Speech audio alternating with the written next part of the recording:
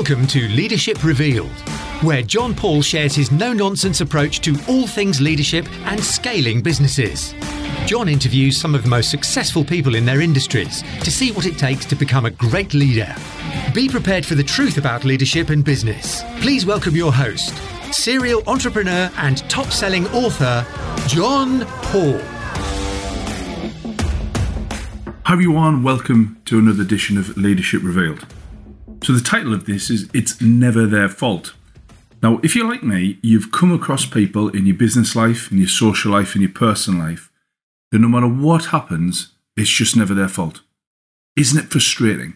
They can't see your point of view. They can't see that they had something to do or something to be blamed for the situation not going the way it should be. It's one of the most frustrating and hair-pulling out moments that you can possibly have. But it happens on a daily basis. Now, I just want to give you an idea of something that's happened recently to me. It's not a big deal. It's not something that I lost literally any sleep over.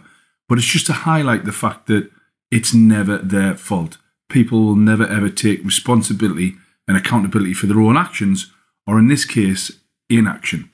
So I'll give you a bit of a backstory to this. I sent out an email to all my clients, my database, basically saying that the tenant fee ban was coming in and a lot of people weren't prepared for it. Now, for those of you guys not in real estate or property land, the tenant fee ban is something that I've spoken about before in the podcast. And essentially it comes out 1st of June 2019, and it says that we are not allowed to charge any fees to our tenants. And there's a whole list of what we're not allowed to charge and a very small list of what we are allowed to charge. So in a lot of cases, it's going to massively, and I mean massively, affect letting agents, people who manage properties and let out properties on behalf of landlords. Now, in some cases, it's going to be around about 20 to 25% of their income, which is incredible considering that traditionally letting agencies, although it's quite a sustainable business, it's not a massively profitable business. And the majority of the smaller agents are probably anywhere between 10, 15, maximum 20% net profit. So if your income generated by these fees was 20%, but yet your profit was 15%, you're pretty much insolvent the day that comes out, providing you haven't done anything about that. Now, in this newsletter that I sent out, it was basically saying that people weren't taking it serious. I'm surprised that questions are being asked on various forums and Facebook and Twitter and LinkedIn and all those social media platforms. What are you doing to beat the ban? Can I do this? Can I do that? You know, what does this mean? What can I charge this? Can I charge that? And I was just very, very surprised that people hadn't taken the time, the effort, and put the effort into coming up with a bit of a plan or a strategy a lot sooner. Now, the excuses we always get when something like this happens is, I haven't got the time, or I didn't know where to find out the information. To be blunt, that's an absolute load of codswallop on both accounts, because you have got the time. There's no such thing as haven't got enough time to find out what the biggest change of your business is, especially since we've had a pretty decent idea what's going to be included or not included in the Tenant Fees Act since November 2017. And it's the end of May 2019. So we've had a year and a half to prepare for this and to come up with a strategy. And still, people are wondering and asking pretty basic questions and are not prepared. Now, the second one is you don't know where to go to get the information. That is the biggest pile of horse shit I've ever heard. There's a wonderful thing out there. You might have heard of it. It's called Google. And you type questions into it and it gives you the answers. Now, again, because of the lag time that we've had 18 months to get prepared for this. We should have been Googling it as soon as we knew about it. Put it into perspective. It came out on a Monday, the tenant fee ban, when it was announced, and we had a rough idea. I mean, the fact is it was called the tenant fee ban, right? So it's a pretty good idea that tenant fees are going to be banned and, you know, prohibited payments. So we had a good idea that we weren't going to be allowed to charge tenant admin fees up front. Forget about other little incidental charges. That's irrelevant. The big one, the main one that we weren't allowed to charge, or we knew we weren't, was going to be a fee for a tenant to move into a property. So within 24 hours of learning about the tenant fee ban, I sat down with Adele, my MD, my senior management team, and we discussed it and we came up with a plan. It was about a 3.5 hour meeting, what potentially could happen And if I was honest, 24 hours after it was announced, there was a lot of unknowns, right? So we couldn't really come up with specifics, but we knew that tenant fees were going to be banned. What can we do to replace the income? Within 48 hours, so we had a 3.5-hour meeting on the Monday, and we threw some ideas around. The Tuesday, we came back and we said, right, we've had 24 hours to sleep on it, we've had 24 hours to process it, and it was only Adele and I, and we came up with a plan. And we said, we're going to replace that bit of income by this, we're going to do that, increase our prices, decrease our costs, and we need to put a lot more emphasis on marketing and sales and getting more business in. So within 48 hours, we had a plan. By the end of that week, every single person in our company, in our business, was aware of the plan and what their specific and particular role was into achieving that plan. So within 48 hours, we'd had a plan, and by the end of the week, a further 3 days after that, that plan was rolled out. That was 18 months ago. And we're still getting people now asking about plans and strategies and what can I do and what are you doing? And yes, there might be people who've got a plan rolled out. There might be people who've got a strategy rolled out and they're just asking a question. It's more of a sense check than anything else, and that's fine. But when I sent this email out saying that, people are either, who said they haven't got time or they don't know where to go, to a load of BS, I got a ton of positive comments back, an absolute ton. So thank you if you were one of those who give me those comments.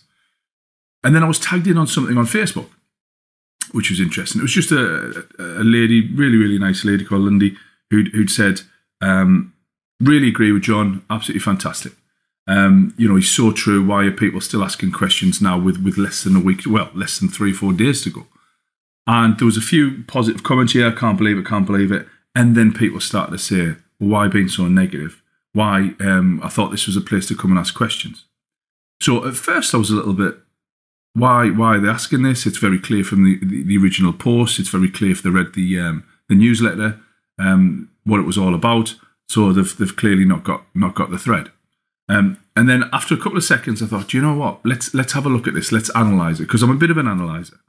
So why are they feeling this way? Why are they making the comments they are? Because a lot of the comments weren't actually A, relevant, and B, made sense. It was a little bit haphazard, a lot of them.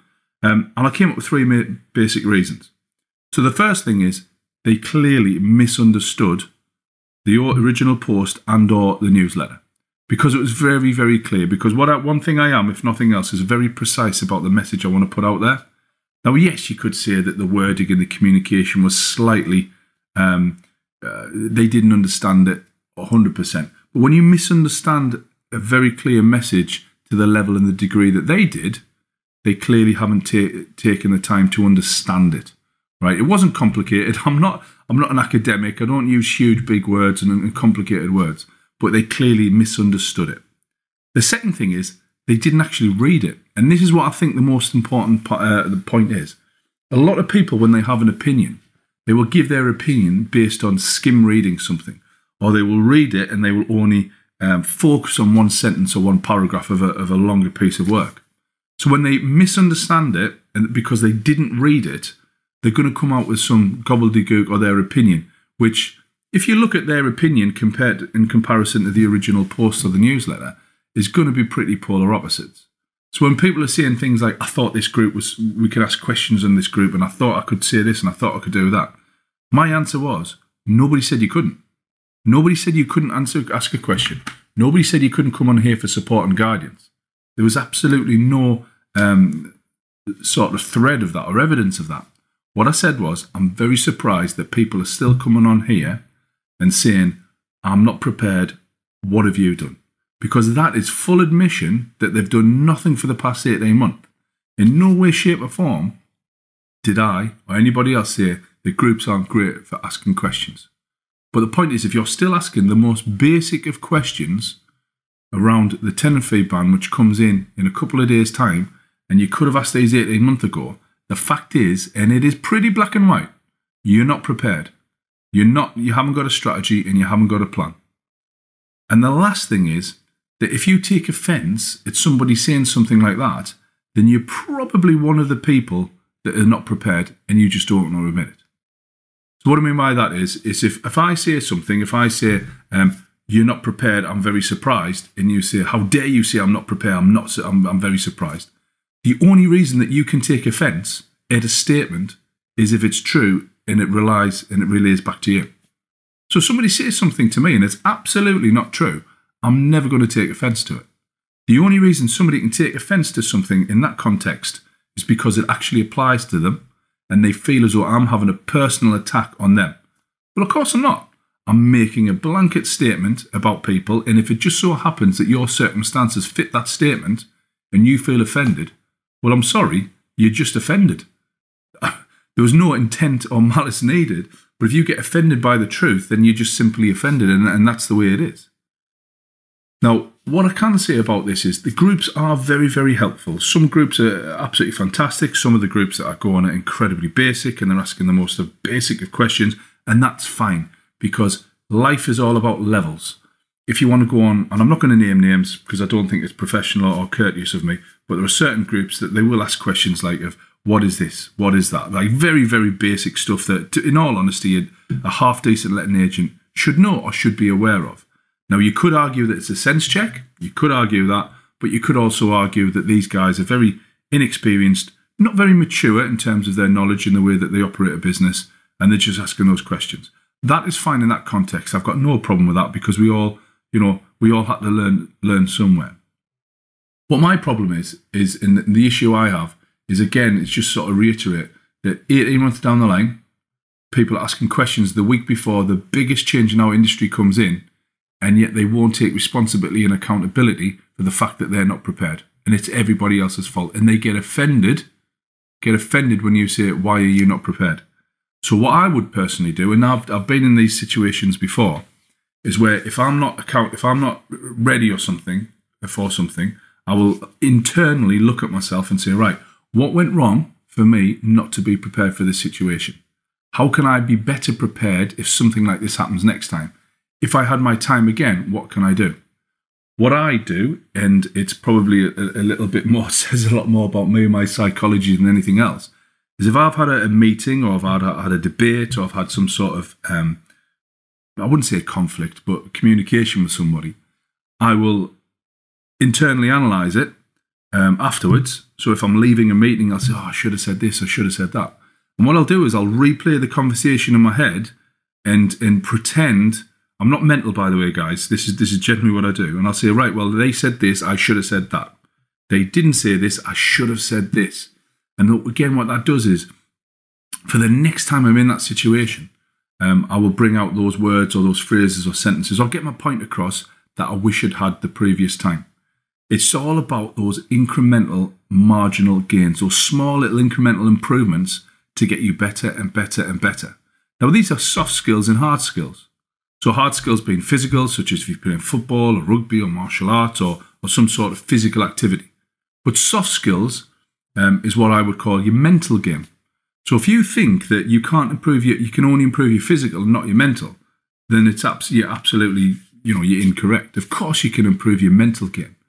But you need to go over situations and go over things and how could I got better and how could I have said this and got this into the conversation if you are to improve it. So again, think about football. You practice and practice and practice and practicing. You have a game. You look on the VT, on the video. You analyse it. You say, right, I was in the wrong position. I need to do this. I need to go there. Then why shouldn't you do that with your soft skills and your mental game? So that's what I do. I'll internally analyse things. I'll think, how can I get better? I should have said this. They said that and I stumbled a bit. I didn't come across very well. I was a bit dehydrated. I should have had more water. All these sort of things that go through my head so I can get better and better.